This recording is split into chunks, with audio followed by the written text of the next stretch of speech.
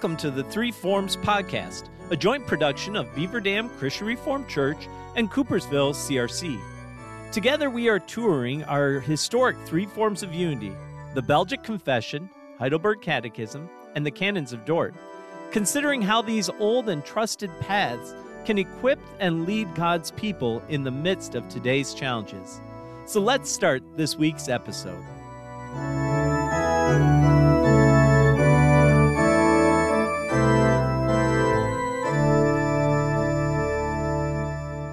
Welcome to the podcast. My name is Pastor Lloyd Hemstreet. And I am Reverend Tyler Wagamaker. And we are together for episode 2 now, looking at Lord's Day 2 from the Heidelberg Catechism. It's nice how that lines up like that. Episode 2, Lord's Day 2. This might continue on, I'm thinking, Lloyd. My guess is episode 3 will be Lord's Day 3. Episode 4, Lord's Day 4, I'm seeing a possible pattern really developing. There is a pattern. We had to cheat a little bit with make our intro episode 0 to do this. And there's always the possibility of you being long-winded and us splitting up a Lord's Day later on. So we'll see how long we can prevent that. That is a very distinct possibility because there's so much to say about so many things, Lloyd, and we only have so much time to say it. People can only be so patient for so long. This is very true, and we are usually pushing the limits of people's patience. So with that, let us dig in to part 1 of the Catechism. Part 1 of the Catechism begins in Lord's Day 2, and it is titled Man's Misery. Of course, referring back to question and answer 2 from Lord's Day 1. What was the 3 points of question and answer 2? The 3 points were the sin salvation service. Again, how great my sin and misery are, what I must know to live and die in the joy of this comfort. First, to know how great my sin and misery are. That's where we're going to start out right now. And then eventually in the catechism, we'll move to how great my salvation is through Jesus Christ, and then my acts of service out of thankfulness for what I've received in Jesus Christ, the last part. We get to talk about misery, which is good because sometimes we can be fairly miserable people. You especially can be quite miserable at times, Lloyd. Quite miserable? Quite miserable at times. It's a good thing you have me as a friend, actually. That's a testament to my deep friendship abilities. So, that you're willing to put up with me and all my misery. And the enter misery. into my misery with me. That is very, very gracious of you, Tyler. Well, thank you. I try to be very gracious. That's part of my thankfulness. That's the third part of the catechism. There you go. That's right. There you go. Very good. All right, so let's dig into Lord's Day 2, question and answer 3. How do you come to know your misery is the question. And the answer is, the law of God tells me. So, Tyler, why is it important that the law of God is the one that tells us what our sin and misery are? Well, certainly we could experience the misery of life around us through some of the natural laws of just the consequences of bad choices in life that the world around has, that's how a lot of times the world knows they're doing something wrong, is because the natural consequences of how God shaped the world eventually comes back and gets you. Now, sometimes the world calls that, well, that's karma. And we say, no, this is how God made the world to be. Certainly, we could experience the misery of doing things the wrong way that way, but God's law really clarifies it in a wonderful way and points it out, saying, these are the right ways of doing things. Things will go well for you in the land that the Lord your God is giving you. Yep. If you do it this way, which is always God's law, that it's meant for our good and for our blessing and for things to go well. But it does point out in many ways how, because of our sin natures, we choose to do things the way that ultimately will not go well for us, although when we think about it and we choose it in the moment, we're choosing what we think will go best for us in our sin, because that's how beguiling and how deceitful sin is and temptation is. And that's the problem that we are maybe even uniquely experiencing in our day and our age and our culture, with the dangers of relativism all around and questioning what is good, who decides what is good. I make up what's good and right for me. This is the drumbeat that we hear in our culture continually, that you have to choose. You look inside your heart to find out what's right for you. And God's word says that's a terrible place to start. That is not where we look for what is going to be right and true. It's rather to God's law, to his commandments, to his direction for, the creatures that he has made, the world that he's made. He tells us how we are to live in it rightly, how we live in it correctly. And I don't want to be miserable, though, Lloyd. I want to have fun in life. I want to experience all the pleasures of life. I don't want to be miserable. So yet another reason for me to, as an unbeliever, to say, I don't want to spend time in God's Word. I don't want the Ten Commandments posted, for instance, on the walls of our courthouses, or I don't want my kids taught that in the public schools, because I don't want them to be reminded in many ways of how miserable that they are apart from God and apart from their need for the Lord. So, but God's law does reveal our misery. That's just how it is. Right. And historically, theologians have talked about three purposes that we have. What are those? God's law. What are those three purposes? The three purposes can be summarized as, it works conviction. That's what is going on here in question and answer 3. It's God's law that convicts me, that's the mirror that shows that, I got mud all over my face. I don't match up to what I should be looking like. Secondly, it goes ahead and it works in the world to restrain sin. It holds back sin and sinfulness in the world and in society. As we hear the command, there's plenty of them that people want to walk away from, but most societies generally recognize at least, we shouldn't be murdering other people. And so there's that restraining influence of the law. And then third, it's the law that guides us. And so it's interesting that man's misery points us to God's law, but yet the Ten Commandments aren't actually dug into commandment by commandment until the third section of the Catechism under service, and that's tying into these three purposes of God's law and how we see that play out in the world around us. And so it is a wonderful sort of happenstance in God's providence. And we do see at the beginning, we are introduced to God's law, but like you said, we don't really dig into it until the third part of our thankfulness, of thankful living. And that's when we'll really get into the Ten Commandments. But it is referenced in a roundabout way here, and especially the summary of the law is referenced and is made mention of in question answer 4. Right? It says, what does God's law require of us? So God's law is that which like the mirror is held up before us and reveals my misery. So what is it requiring of us? What is it revealing that I ought to be doing? Yep. And for the answer to question 4, we have Christ teaches us this in summary in Matthew 22. You shall love the Lord your God with all your heart and with all your soul and with all your mind and with all your strength. This is the great and first commandment. And the second is like it. You shall love your neighbor as yourself. On these 2 commandments depend all the law and the prophets. So that's how when Jesus was challenged, what's the greatest commandment? This is how he summarized what are God's laws, God's commands calling us to do.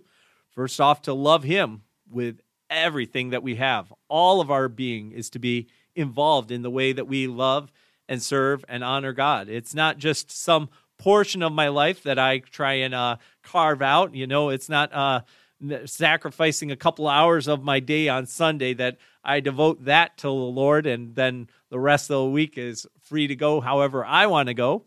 But rather, the call and the command is to love God with all of our being, all of our life. And we all know, Lloyd, that all we need is love, sweet love. The wonderful song. How many songs are there about love? There's a lot of songs about love. There is unless you're Taylor Swift, then you're singing songs about breaking up. That is kind of her specialty. That is her specialty, is the breakup songs. But there was love in theory that started that led before that. So the world loves to talk about love. We're a lot of times in February is Valentine's Day, of course, and is the day of love and of Hallmark and of chocolate, which, by the way, is just a reminder to me as I think about one of the ways God shows his love for us is he gives us chocolate. He gives us that. And I think this is actually going to be in the new creation, Lloyd. You think chocolate will be part of the new creation? So for those who don't like chocolate in this present world, I'd say get used to it because it is going to be for God's people. For God's people. That's one of the things that's not going to be in hell. You're not going to get any chocolate in hell. Okay. So just so people realize that this is one of the implications of belonging to the Lord or not, I think. This is my own extrapolation. Right. You don't have a chapter and verse exactly to cite for this. There's not even any apocrypha sort of reference that I can draw up here. But this is just my sense of how things ought to be, perhaps. Right. Yeah. Yes, so chocolate without maybe calories. Well, we could have calories, but the Lord will make our bodies such that that it will perfectly and wonderfully process that, and will never have any ill effects on our body. So that's something to look forward to, right there. That is something to be looking forward to, especially as right now I'm trying again for my cholesterol purposes to lower some weight. Yeah. Because my body doesn't always process the chocolate the way it ought to. That it should yet. So. That's part of the misery. Right. This is the misery of this world. This is the misery of this world. I can't fully process chocolate the way I want to, Lloyd. Right. Which is a shame. All right. We've gotten off quite a ways from we do. But misery works its way in even in discussions about chocolate. See, this is how practical the Heidelberg Catechism is. Yes. But it works its way into everyday life, even to things like Valentine's Day and chocolate and discussions about that in Taylor Swift songs. There we go. As practical can be. Is listening to a Taylor Swift song one way an expression of misery, by the way, Lloyd, just wondering. Knowing my wife's opinion of Taylor Swift, I will leave that off. So I won't go and insult any Swifties. So anyway, here you go. Because it's possible those who listen to this podcast are also huge Taylor Swift fans. Maybe, perhaps, who knows? I mean, there's probably like 3 listeners, so I don't know what percentage of the population is Taylor Swift fans. But anyway, we will see. We'll see. All right, continuing on. Who knew we could have so much fun talking about misery? Yes. That's right. That's what we do. All right, focusing on the law and what it requires of us and Jesus' summary of the law. I have heard reports before and people talking about not being able to answer what is the gospel or giving very wrong answers for what is the gospel, even in examinations. I've heard the stories of this before. It's dreadful. You're right, Lord. Yeah, that when someone was asked what is the gospel, they summarized it as loving God and loving my neighbor. That is not the gospel. That is not what gives us hope. That's the covenant of works right there is what that is. That is what it is. Right. This is the law that shows us how far we fall short. The way that I treat Tyler is not always loving. And, I am convicted of that and I have to repent again and again. And one of the ways you can show that repentance is chocolate. Giving me chocolate, by the way, actually, Lloyd. So this goal of loving God and loving our neighbor, while that is what we live into in Christ, that is not the gospel. That is not the good news. That is not our confidence at all. It shows us our sin and misery as we fall short of this aim over and over again. When we fail to love God, when I'm selfish and thinking about my own cares and thinking about seeking my own glory rather than glorifying God.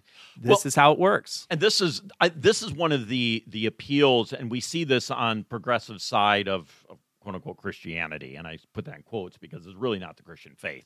But those who are ministers in some of these churches and the teaching of a number of these churches that focus and say that define the gospel as the summary of the law. Love the Lord your God and love your neighbor as yourself. And a lot of times they almost forget about loving the Lord your God. And they just go to the second part, love your neighbor as yourself, and that's the gospel. And but you see among many in that, I guess, crowd that they are also those who join arms with many of the other world religions and faiths and say, see, the Muslims are also calling people to treat others with goodness or with kindness or to treat each other well or to love their neighbor.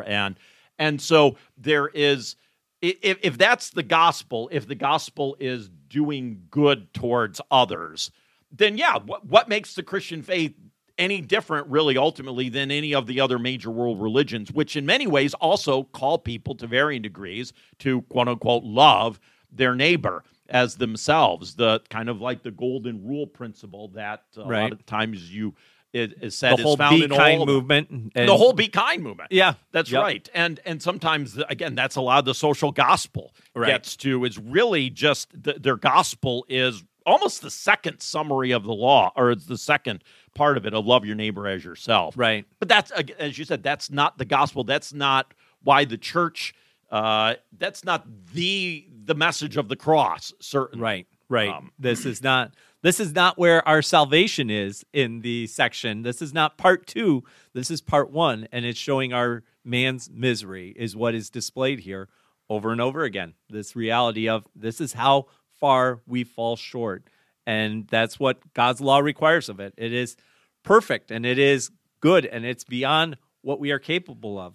Which then brings us to question and answer 3, because, and I think you're pulling out a Bible passage right now, which is good, Lloyd. It's good we keep going to Scripture. But then it says, can we live up to all this perfectly? Right. Which is question and answer 5. The third question of that, yes. of Lord's Day. 5, yes, thank question you. and answer 5. See, that's part of my misery, is it impacts even my mind here sometimes, yes. my thinking. Noetic effects of sin here. Right, here we go. So can you live up to all this perfectly? And Romans 3 comes at us with, none is righteous, no, not one. No one understands, no one seeks for God. All have turned aside, together they have become worthless.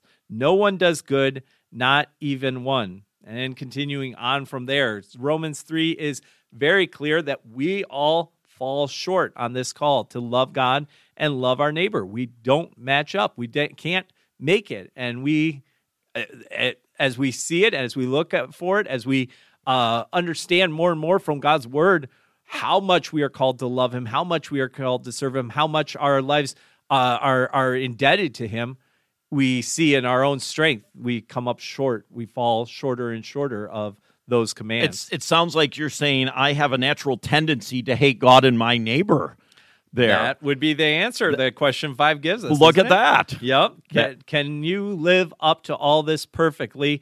Answer, no. I have a natural tendency to hate God and my neighbor.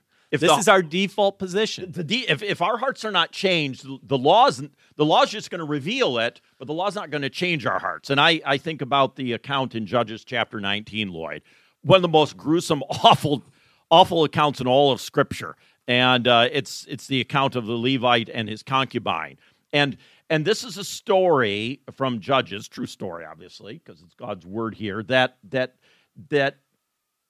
gives that puts before us a number of people who knew God's law, right? Like the Levite, for instance, here, and his concubine, and her father from Bethlehem in Judah. This is the heartland of Israel, and then they take a trip to Gibeah, or they want to go to Gibeah, but they stop off as well amongst and again the heart of Benjamin, the tribe of Benjamin, so a bunch of Benjamites, and all these individuals who ought to know God's law, and they do know God's law, and yet it is some of the most despicable, awful sinfulness of this natural tendency to hate God and to hate one's neighbor that you can see on many levels. This Levi, you're wondering, what in the world is he doing with a concubine?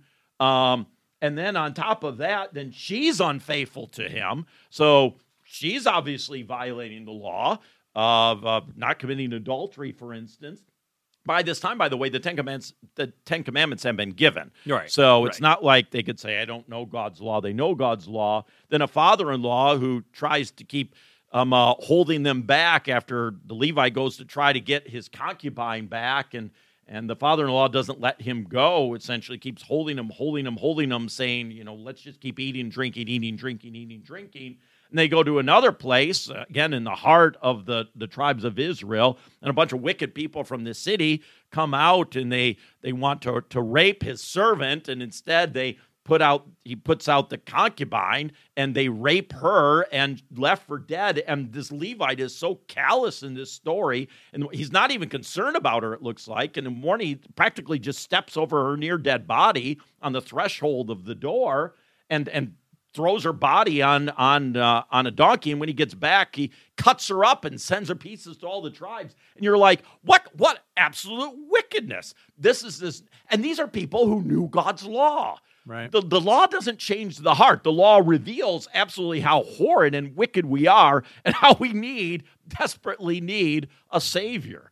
And if anything, Judges chapter 19 points to our great need for a Savior, which eventually we will get to in the Heidelberg Catechism. Absolutely. But we have to see our misery. Right. We have to see the stark, ugly image of that mirror in front of us, which God's law is, of how deformed sin has made us and how wicked and dirty it has made us. Absolutely. And I mean, this all ties together. I mean, going back to question and answer 3, how do you come to know your misery? What is the repeating theme in the book of Judges over and over again? There is no king in the land.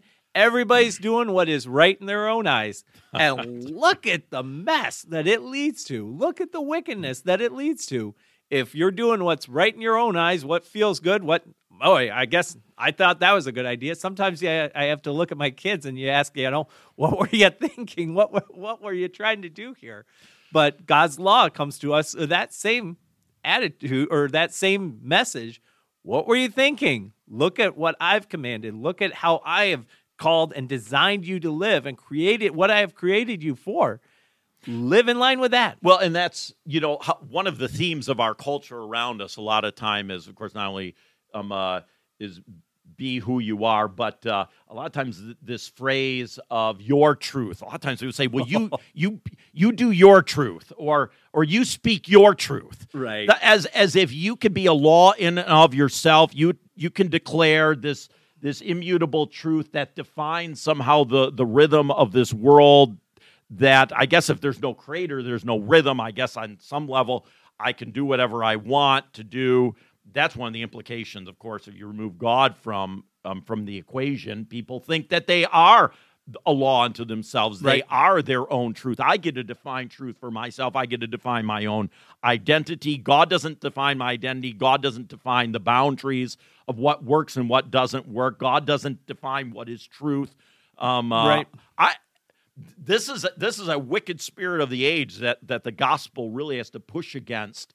But the problem comes, and we see this again on human sexuality, when we don't push against it actively, it makes inroads into the church, and we can become beguiled by it. Absolutely. We can become co-opted by this message of really ultimately defining your own truth, and we less and less want to talk about sin then in the church. Right. Because talking about sin brings us back to God's law as a convictor of sin. It reveals to me my natural tendency to hate God and my neighbor. Yep. It goes back to commandment 1, first commandment, have no other gods before me. That is what the sinful human beings our sinful nature try and do, to elevate ourselves to God. That's why we want to declare what's good and right and wrong. In my eyes, my truth. We're putting ourselves on that throne. We're seeking to think that we are God. And there's a few examples in Scripture where is this a voice of a man or a God? And it doesn't end well for those people. No, it doesn't. Well, Titus in Titus chapter 3, verse 3, it says this, at one time, this is how God classifies this kind of thinking. At one time, we too were foolish. This is a foolishness, foolish, disobedient, deceived, and enslaved by all kinds of passions and pleasures. We lived in malice and envy, being hated and hating one another. This is, again, what Lord's Day 2 of the Catechism is talking about.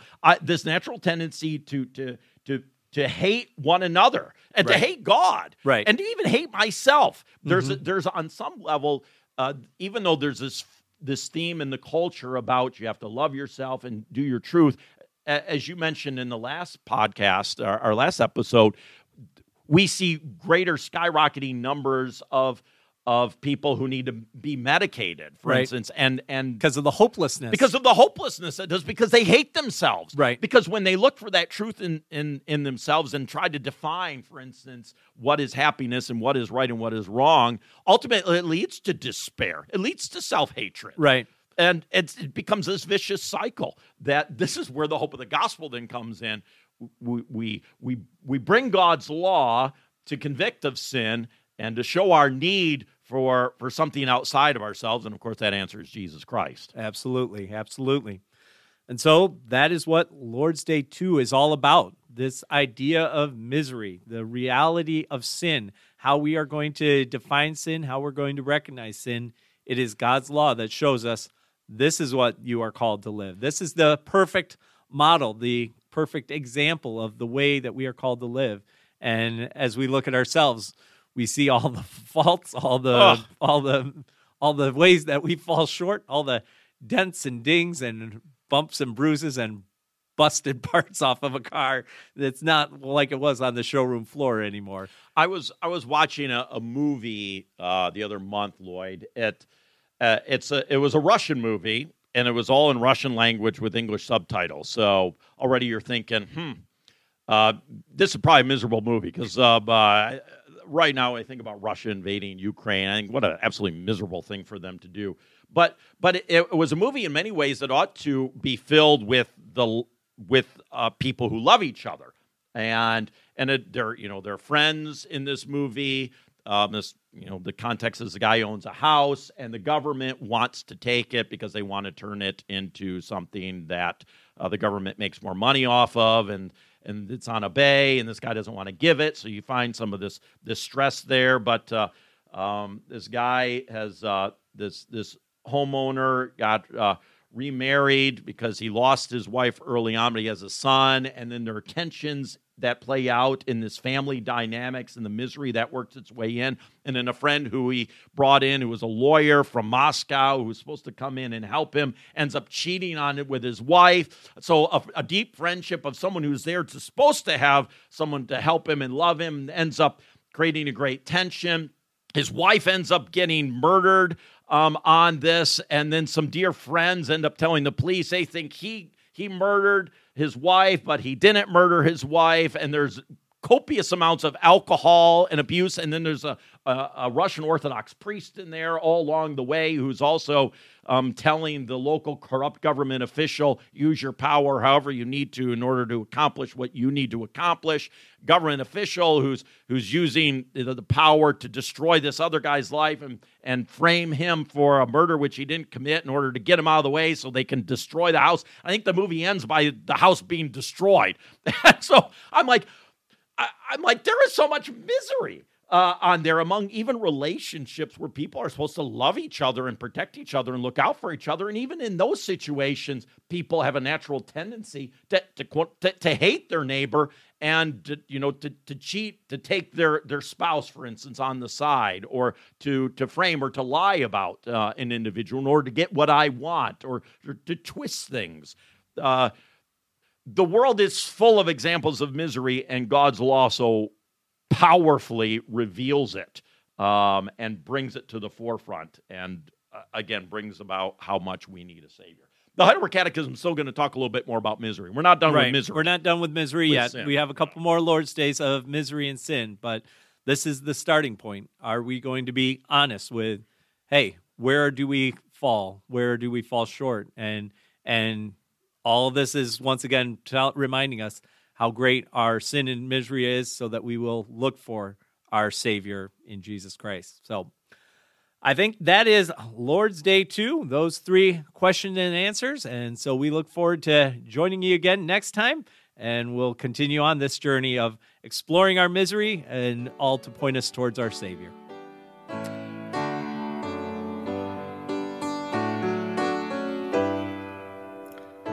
Thanks for joining us on the Three Forms Podcast, a joint ministry of Beaver Dam Christian Reformed Church and Coopersville CRC.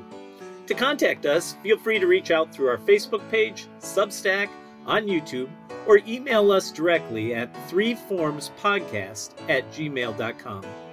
Three Forms Podcast, walking the good and trusted old paths together.